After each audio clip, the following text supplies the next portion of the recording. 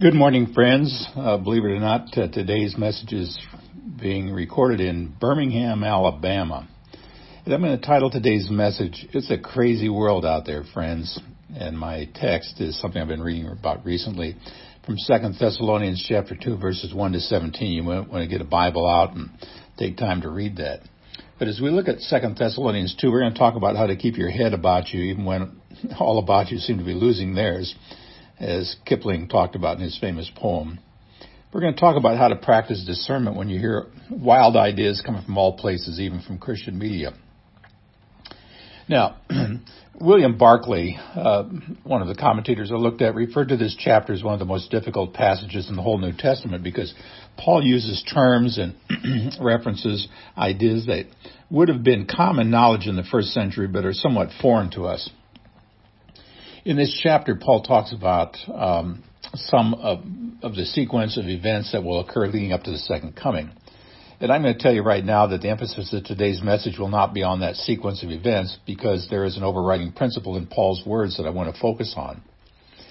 In the first century, Christians believed that the return of Jesus was imminent, that it would happen in their lifetime and could be any day now. And because of this, there was a great deal of misinformation going on around. Some opportunistic and unscrupulous teachers were exploiting people's fears and confusion by claiming that the day of the Lord had already come. There appears to have been a letter making the rounds claiming to be from Paul saying as much, and Paul wanted to set the record straight. So in 2 Thessalonians, he talks about the sequence of events that must take place leading up to the second coming, and he urges the Thessalonians to use their heads when it comes to discerning the end times. He also tells them not to use the second coming as an excuse to lead an unproductive life. See, our generation has been called the information age, but it could be just as easily be called the misinformation age. There's a lot of nonsense floating around out there. And if your head isn't screwed on straight, you're going to find yourself believing a lot of stuff that, later is going to be proved to be quite silly. So today I want to talk about 3 do's and don'ts for keeping your head about you in the midst of hysteria. First of all, don't be gullible. Do check everything before you believe anything. Now, when some of the believers heard that Jesus had already come back and presumably was living somewhere in the Middle East, they bought into it. They wanted to know where he was. Was he living under a disguise? Should they quit their jobs, sell their homes, and go looking for him? And Paul said to them, in effect, not so fast. Think first. Listen to these words in verses 1, 2, and 3. Concerning the coming of our Lord Jesus Christ and our being gathered to him, we ask you, brothers, not to become easily unsettled or alarmed by some prophecy, report, or letter supposed to have come from us saying that the day of the Lord has already come. Don't let anyone deceive you in any way, for that day will not come until the rebellion occurs and the man of lawlessness is revealed, the man doomed to destruction. Now, Paul is just saying, don't be gullible. Don't get locked into all of this fake news and fake stuff. Don't believe everything you hear. Before you believe it, check it out with what you know to be true. You see, Paul had already taught them about the second coming and all about the events that must occur beforehand. Now he's just saying, weigh what you're hearing against what you already know. I could spend the rest of my time today giving examples of gullible people believing everything they hear and spreading it to everyone who will listen to them. Facebook and Twitter and Instagram and all that kind of stuff, it just perpetuates some of that stuff. But I remember back, almost 20 years ago, there was a report going around that the president of Procter & Gamble had gone on a talk show to announce his company's allegiance to Satan, and that company had donated a large portion of it to Satan's cause. And they had other proof that was found in Procter & Gamble's Man in the Moon logo, which they claimed had hidden symbols referencing to the mark of the beast. And you could even find an inverted 666 in his beard. Now, back then, I knew people who wouldn't buy Procter & Gamble. And as big as Procter & Gamble is, it's kind of hard to boycott their entire product line. Of course, the main problem with this rumor is that all of it was made up. It was 100% fiction. It was fake news. But people still bought into it hook, line, and sinker. And maybe some of you even heard of a lady by the name of Madeleine Albright. She decreed that all Bible-believing churches are cults. And I've even heard some online preachers talk about this from time to time. The problem is she never said it. And maybe even some of you remember, I guess, again, about 20 years ago, the big Y2K crisis we were supposed to experience. It didn't happen, but a lot of books, including books from Christian publishers, were sold warning people all about the terrible things that will happen. Now, even today, all you have to do is open up your inbox, look at your news feed on Facebook to see a great deal of misinformation. It amazes me how people who otherwise seem relatively sane will believe the craziest alarmist claims and pass it on to all of their friends. Now, what this does is create an environment of fear and sometimes even panic. I mean, panic and fear are not conducive to living a life of faith. Listen to what Paul said to his young friend Timothy in 2 Timothy 1:7. For God has not given us the spirit of fear, but of power and of love and a sound mind. One of the Bible translations translates this as sound mind is sound judgment. And this is what Paul is saying. Don't believe everything you hear. When you hear something that's just too good to be true or too bad to be true, check it out. Do some research. Weigh what you hear against what you know to be true. Weigh every claim against the Word of God. So if you want to keep your head on straight, don't be gullible. Check everything before you believe anything. Here's the second do and don't I want you to see, and that's don't forget how the story ends. I mean, do remember who is ultimately in control. After Paul warns them about the difficult days ahead, he said in verse 8, and then the lawlessness will be revealed, whom the Lord Jesus will overthrow with the breath of his mouth and destroy by the splendor of his coming. Now, what's he doing? He's just reminding them how the story ends.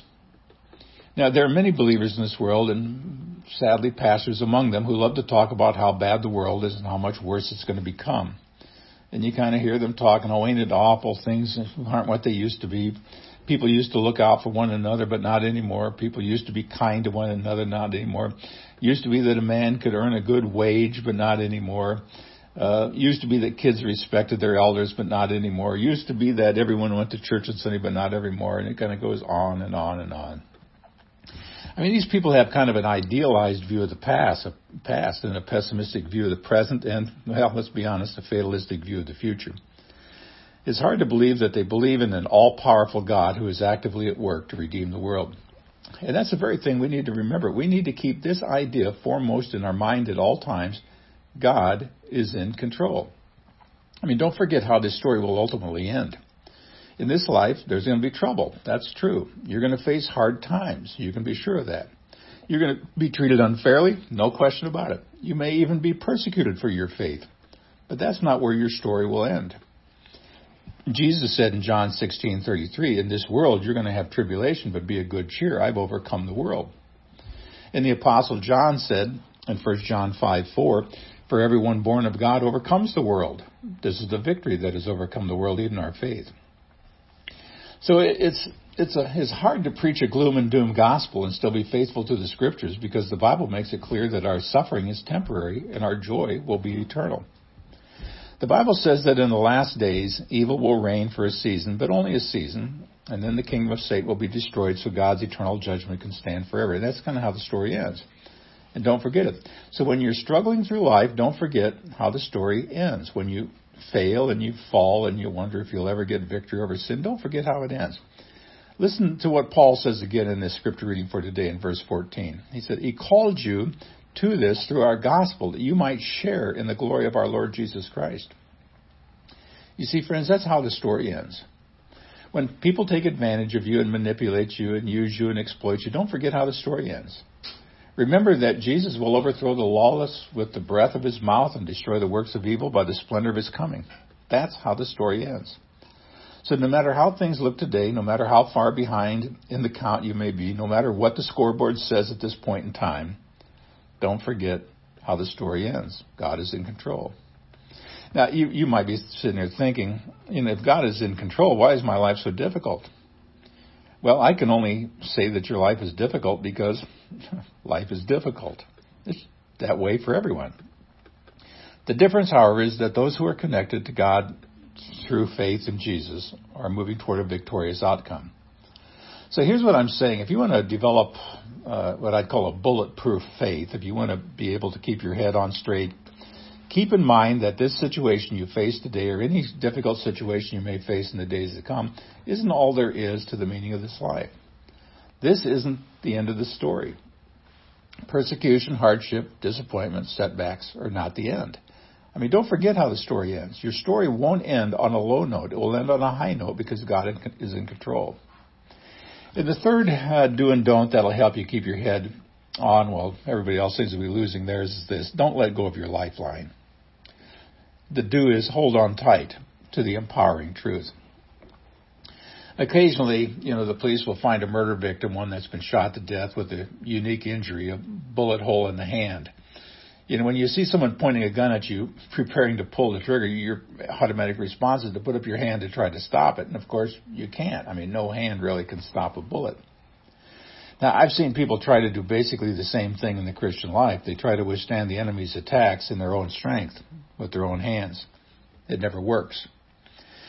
That's why Paul spends the last part of 2 Thessalonians 2 encouraging believers to stay connected to their lifeline. And he's just saying, don't try to do it on your own. This is what he says in verse 15. So then, brothers, stand firm and hold to the teachings we passed on to you, whether by word of mouth or by letter.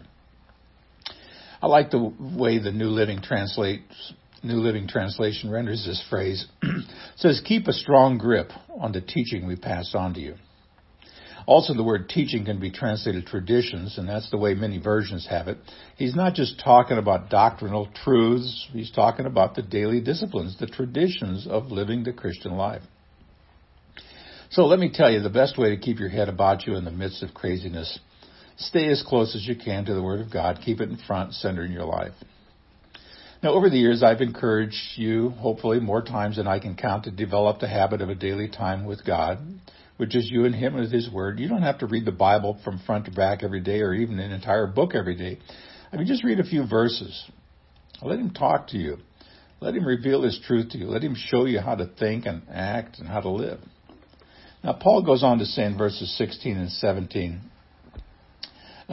may our Lord Jesus Christ Himself and God our Father, who loved us and by His grace gave us eternal encouragement and good hope, encourage your hearts and strengthen you in every good deed and word. You see, friends, our lifeline is Jesus. He's the source of our strength, the source of our encouragement. And the more time we spend in His presence, the more we seek to encounter Him in His Word, the stronger our faith becomes. We need to learn to seek the empowering truth, these truths from God's Word that give us strength. And there are many things that you can say are true, but they're not empowering truths. I mean, life is difficult, that's the truth, but it's not all the truth, and it's not the empowering truth. The empowering truth is that life is difficult, and this is the victory that overcomes life's problems, our faith. Certainly all of us are going to face trials and tribulations. That's the truth, but it's not all the truth, and it's not the empowering truth. The empowering truth is that in the midst of the trials and tribulations, God is with you, and He'll give you comfort and strength. I mean, there will be dark days ahead, somewhere along the line, for each and every one of us. That's the truth.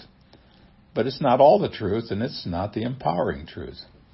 The empowering truth is that weeping may endure for a night, but joy comes in the morning. And for followers of Jesus, that morning is going to last for all of eternity. So if you want to develop a bulletproof faith that enables you to keep your head on straight in the middle of life's greatest challenges, then don't let go of the lifeline. Hold on tight to the empowering truth. You see, friends, there will always be those who seek to market fear. There will always be those who seek to exploit confusion. There will always be those who try to direct your attention away from what God is really doing in your life and in this world, tempting you to play the game of speculation about what may take place tomorrow. Don't take the bait. Don't give in to fear. Don't believe everything you hear. Weigh what others say against what you know to be true. Weigh what you hear against the Word of God. Don't forget how the story ends, because God is in control. Most of all, this is what I want to leave you with today. If you want to keep your head on straight, when everyone all around you is losing theirs, hold on tight to the empowering truth.